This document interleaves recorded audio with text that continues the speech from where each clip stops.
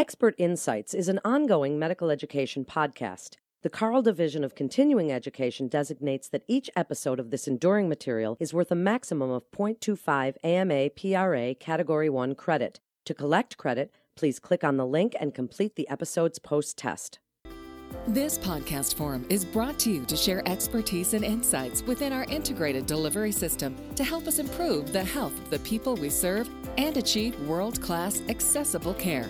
This is Expert Insights. Here's your host, Melanie Cole. Recent advances in medical technology and advanced screening tools have made it so that more patients are really able to receive optimal and tailored treatment if they are diagnosed with colon cancer.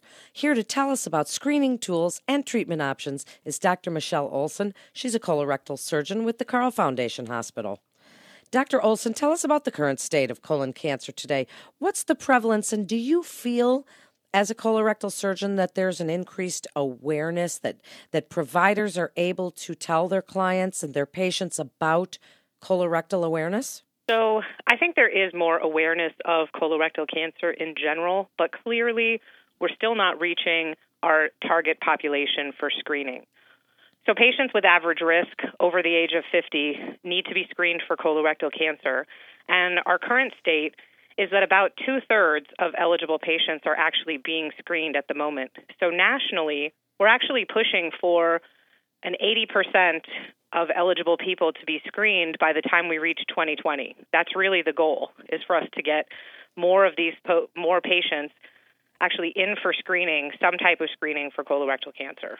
I'm glad you said some type of screening because there are a few different options, and some people are afraid of colonoscopy, which we will discuss.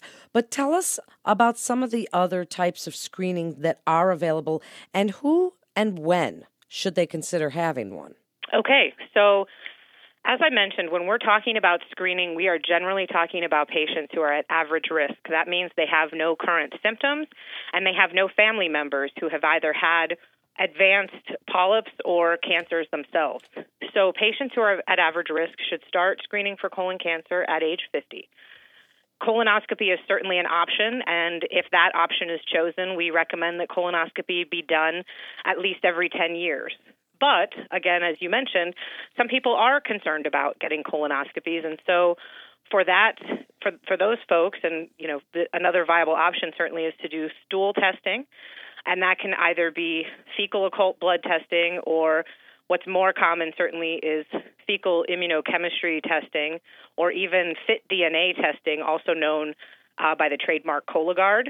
And those tests either need to be done annually or every 3 years.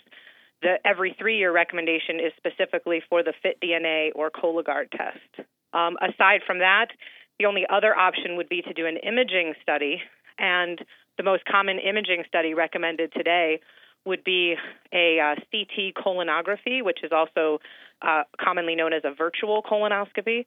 The thing is that for that imaging study, the patients still have to undergo the same bowel preparation that they do for a colonoscopy. So it doesn't really make it any easier on the patient to do necessarily.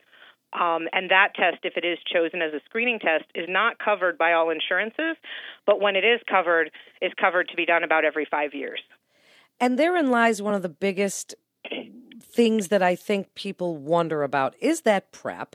And as someone who's had colonoscopies, many of them in my lifetime, it's the biggest pain, but it's a nothing, and the test itself is so easy. So speak to other providers, Dr. Olson, about how they can counsel their patients about the ease of colonoscopy, since it is the gold standard and it's also a prevention tool as well.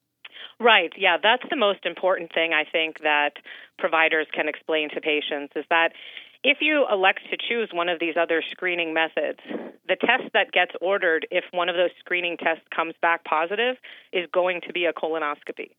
So if you decide to do stool studies or an imaging study for your patients, then if you have a positive result, colonoscopy is the next step.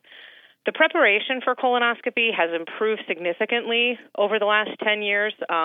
Lots of patients will remember having to drink, a gallon of relatively salty concoction to try to help make that work. And the preps have decreased in their volume. There really is no way around having to do it, though. And the most important thing is to counsel patients to really try to stay hydrated during that process. The more clear liquids that patients drink during the process of doing the prep, actually the cleaner the prep will be and the more successful the colonoscopy will be. Procedure itself is an invasive procedure, so that is something that does worry patients, but they are sedated for the procedure, and the major complication risks are actually quite low. I mean, the risk of a perforation is less than 0.5%.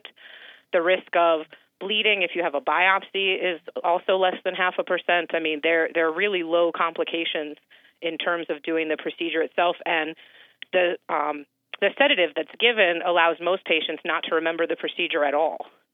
Well, I can certainly attest to that, but I appreciate that you said to remain hydrated. I don't think enough providers stress that point because you're drinking that gallon of liquid, which is what I had to do, and they don't tell you to be drinking clear liquids along with it, maybe the day before or day of, but not along with it. So that's a really great kind of tip for a cleaner prep. Tell us about what you find in there. What are polyps and, why do they matter? So what we know is that most colon cancers actually arise initially from polyps. So polyps are abnormal growths that occur on the lining of the colon. And given enough time, these polyps can undergo mutation into an invasive cancer. So the whole idea of a colonoscopy is identify the polyp and remove the polyp at the same time before it ever has a chance to turn into a cancer. And do you always biopsy the polyps? If we see polyps, we will routinely remove them whenever possible. If they're too large to remove, then definitely biopsy. I think the only time that a biopsy wouldn't be done is if for some reason a patient was fully anticoagulated, where the bleeding risk was going to be too high. But the whole purpose of the whole benefit actually of a colonoscopy is that ability to diagnose and then also treat at the same time in one test. If somebody is diagnosed with colon cancer, Dr. Olson, what do prognosis look like these days? What are some new and exciting treatments that you see or that are on the horizon for colon cancer? Yeah, so first of all, what patients and providers should know is that localized cancers, so your early stage cancers, have a 90% 5-year survival rate. And so the most common treatment for a colon cancer is certainly going to be surgery. Now, your higher stage tumors, your tumors that have had a chance to metastasize to lymph nodes or to other organs, are obviously going to need a combination of treatment with chemotherapy and, depending on the location of the tumor, possibly radiation treatment. One of the great things about the surgical treatment for colon cancer is that we are doing more and more minimally invasive operations for colon cancer, and patients have excellent outcomes from that, both oncologically, but then also medically. So they're in the hospital for a shorter time. They get back to work faster because their recovery is faster from having a less invasive surgery. Do you feel that the world of colon cancer is headed towards newer treatments, updated treatments, or more awareness? Colonoscopies, getting people in for them, getting them to be aware. Where do you think it's going more directly? Well, so one of the things that we can track over time is that doing colon cancer screening has saved lives. So if you look back from the early 90s to 2018, you can actually see a decrease in the number of people who die from colon cancer, and also the number of folks that are actually diagnosed at a later stage. So we are saving lives by doing screening. So that is really important, and that's why this push to make sure that at least 80% of our eligible population is being screened. But there's also new treatments that are being developed all the time, and just new approaches even to things like the chemotherapy. So it's common for us, or it's becoming more common for us in the treatment of rectal cancer specifically, to give the chemotherapy, that usually would be given after the surgical treatment, to maybe give that up front so that there's fewer interruptions in the patient's therapy, And that's actually shown that the survival is just as good, if not better, in being able to do that. We're working on ways that we can be even less invasive in treating specific tumors like in the rectum, where previously, 20 years ago, it would require patients to have a permanent colostomy. We're able to take out tumors lower and lower in the rectum and not have people require a permanent colostomy. And we're even wondering, well, with the advent of this total adjuvant chemotherapy with radiation and basically melting the tumors away ahead of time, does the radical surgery even need to be done? So can we actually treat people without surgery at all for very specific cancers? And so some of those studies are ongoing. So I think we'll see a lot more coming up around that in the next few years. That's cool. What a fascinating time to be in this field. As you're saying, really, it's decreasing and the awareness is increasing.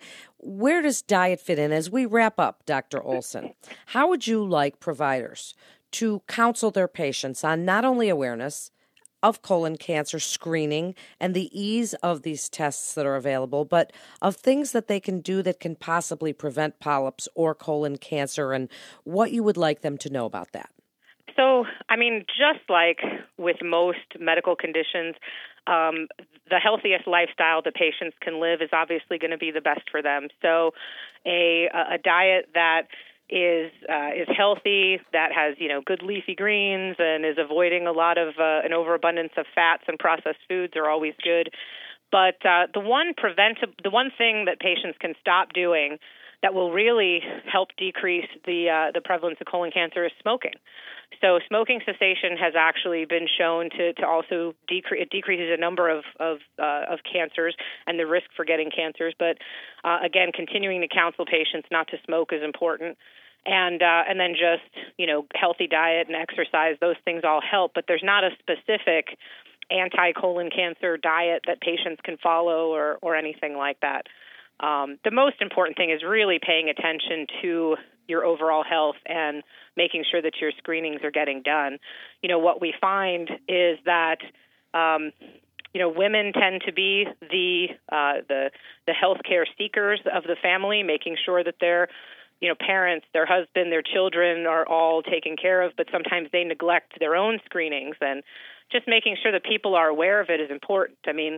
Colon cancer still is the fourth most common cancer that's diagnosed in our country, and it represents about 8% of new cancers that are diagnosed in any given year. So it is still important. People do still, 140,000 people will be diagnosed with colon cancer this year, and about 50,000 people will likely die from a colorectal cancer, but they are completely preventable if you follow screening. Wow, it's great information, and that's why we're doing this segment, Dr. Olson, and making that awareness more on the front lines, both for patients, but also for other providers, so that even, primary care providers can encourage their patients and say, now it's time for you to get your colonoscopy, and that we can all be aware together. Thank you so much for sharing your expertise with us today. You're listening to Expert Insights with the Carle Foundation Hospital. For a listing of Carle providers and to view Carle-sponsored educational activities, please visit carleconnect.com. That's carleconnect.com. We hope the information gained will be applicable to your work and life. This is Melanie Cole.